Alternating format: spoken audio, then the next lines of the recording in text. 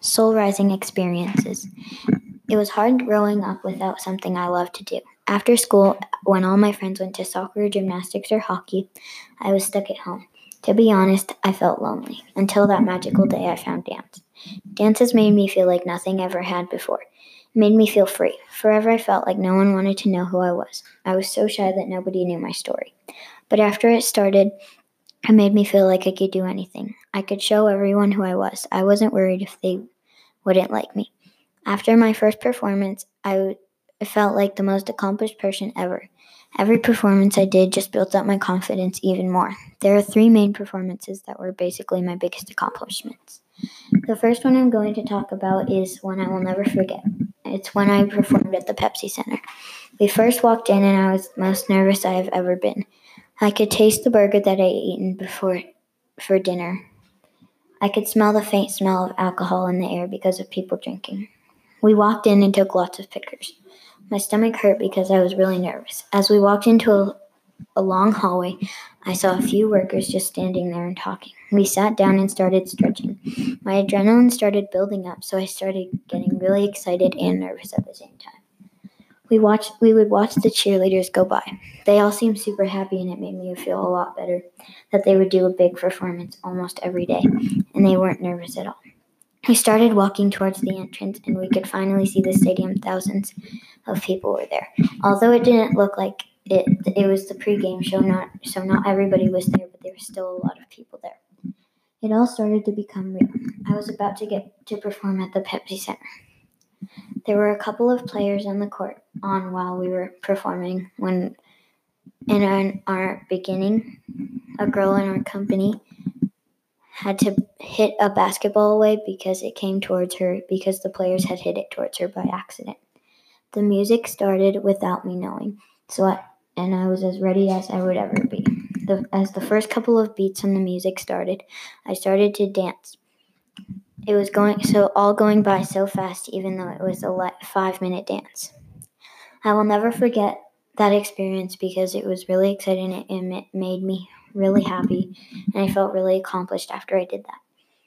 The second performance was one that I did at school. It had a lot of my friends in it, and it was a contemporary dance. It was to a song called Where the Light Touches. This was one of my favorite dances because it was an instrumental song and all the storytelling was through us dancing.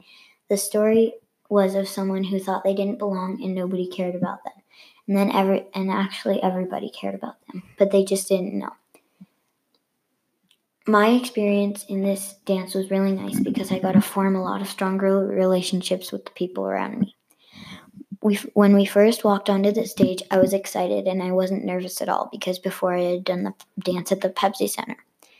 And this felt like nothing. But as we started, it felt like a lot. It felt like the most important dance I've ever done at school.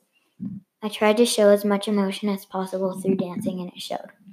Once I was done dancing, my mom was really proud of me because she said that it was the best dance I'd ever done, which means a lot because I did a dance at the Pepsi Center about a week before, which is a big deal.